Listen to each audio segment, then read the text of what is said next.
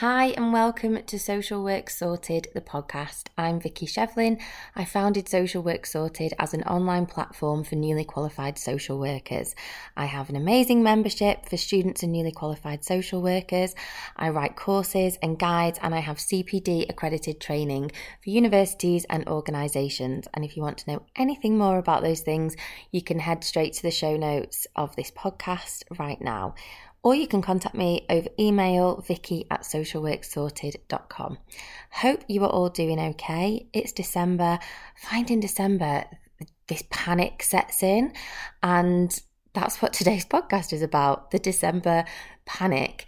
This fear that we have to get everything done by the end of the year, and we have to do it in a rush, and we have to do it to please other people. And yeah, I just feel like there's a lot of pressure at this time of year, not just in work, but also outside of work. And I'm not sure social media helps sometimes, because we often see this sort of picture perfect Christmas scene on our phone screen, and maybe what's happening in our lives isn't quite aligning with that, and we start to feel like we should be doing certain things, or, and hey, anyone who's doing elves on the shelves, great for you if that's what you love to do. I'm not an elf on the shelf person. I don't think I ever will be.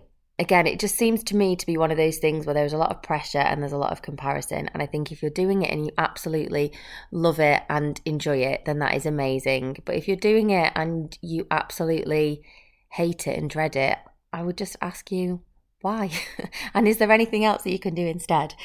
This is not going to be a podcast all about Elf on the Shelf, but this is about getting organised, getting prepared for December, because like I said, it's the time of year where people are looking at taking annual leave. In social work, we have schools beginning to close, and particularly in children's social work, that can have a massive impact on our workload.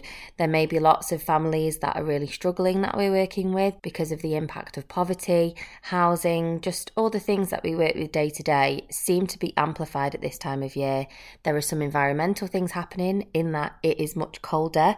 There are more health issues around. Again, children living in poverty, living in housing that is inadequate, having different health issues. Also with the pressure for those families on Christmas and having certain things and being able to have toys or food or whatever they need for children. That can be a lot, and that is what, as social workers, you are managing over this period. And it's easy to become overwhelmed with that. We're overwhelmed with that anyway, but like I said, December just seems to exacerbate that.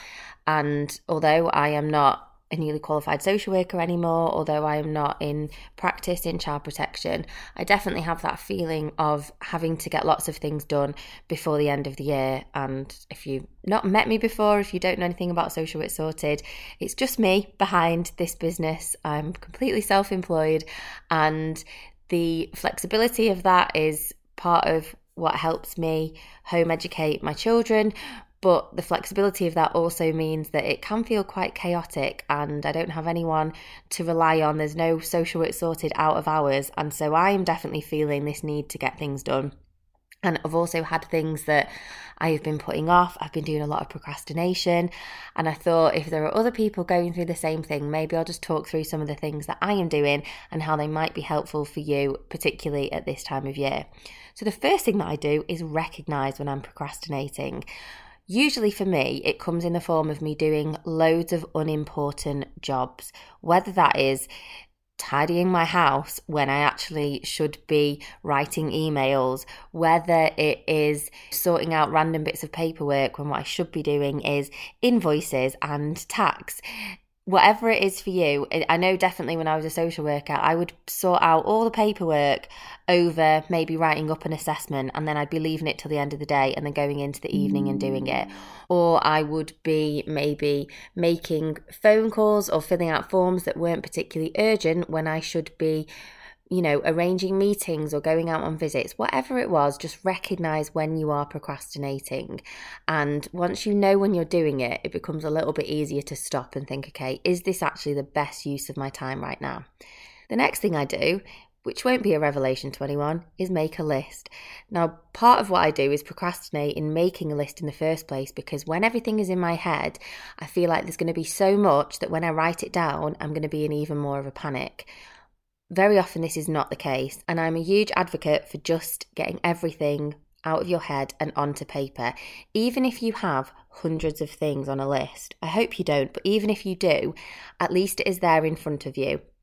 And you can actually start to organise it a little bit or put it into categories and start ticking things off. If you have it in your head, you're more likely to forget things, you're more likely to go into overwhelm. So if that's you, if you're thinking, yeah, I know that I need to do this, just start the list now. Whatever it is, even if it's in your personal life, things that you need to get done, put it down on paper and see if you feel a little bit better. The next thing, again, this shouldn't shock anyone. I then do something on the list, which sounds like the most obvious thing in the world, but I usually just pick something small and achievable, and just that act of ticking it off feels really good. So when you are going through your list of things to do, and make it as long as it needs to be, I want you to really think about that feeling of overwhelm and really ask yourself, what is panicking you so much? Is it the thought that you are going on annual leave for a particular amount of time? Is there one particular child or family that you are worried about at this time of year? Because usually when you dig a little bit deeper, there will be a reason behind your panic and your overwhelm, and it may be a number of things, it may be one thing. So instead of just sitting in that panic, which is really easy to do, and I understand why we do it because I do it as well, let's try and rationalise. If we understand what is making us panic, what is giving us that feeling of overwhelm, what can we do? Can you ask to book in a supervision? You don't have to wait your 4 weeks for a supervision. If you are really in a state of overwhelm, you need to be emailing your manager, or better, just going to them in person and asking for a supervision because of this particular reason. You know, if it's a worry about the fact that you are going on annual leave, can you type up all the emergency numbers, contacts, hours numbers, and begin to give them out to the people that you are working with this week? Rather than waiting until the day before you go on annual leave, can you start doing that now, so you know that people are aware of who they can contact when you are not in, when you're on annual leave? Do you need to do some food bank referrals? Are you doing referrals for presents or gifts? If you are responsible for arranging or organising family time, sometimes called contact, over the Christmas period, can you start doing it this week if you haven't done it already? Again, first of all, that's going to be the most helpful thing for children and young people because they will have some predictability. They will have a plan in advance. It's going to be helpful for parents, family members. It's going to be helpful for foster carers. But it also means that you're not going to be running around trying to sort that out again in the week before you go off, when you know you're already going to have loads of things to do. I know that you don't have enough time already. So I know that you can't just grab time out of thin air and get it all done. I know in social work, very often you are working over and above your hours. But what I would invite you to do, and really kindly invite you to do, is try and reframe what you can. Because even though you will never have enough time, will it be better for you to use time this week rather than rushing around Christmas Eve or the 22nd of December trying to get it all done? Can you invest some time this week that will almost pay off? You'll see the results of that in 3 weeks' time. I'm always really reluctant actually to talk about things like time and time management, because I never want individual social workers to feel like they are failing because they haven't had time to do all the things that they want to do. Because in actual fact, you are being failed. You're not failing if that's happening for you.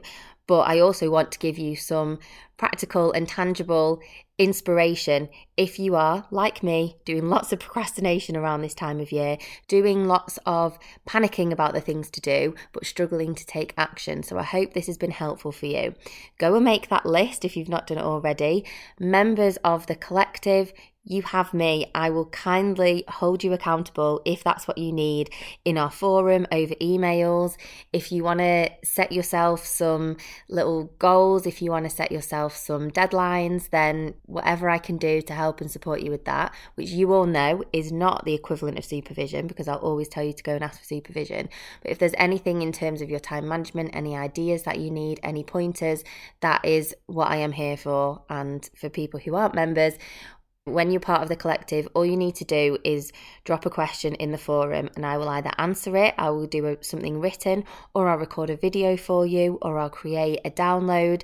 Whatever you need to solve that problem, that is what I am here for. So if this was helpful, please let me know.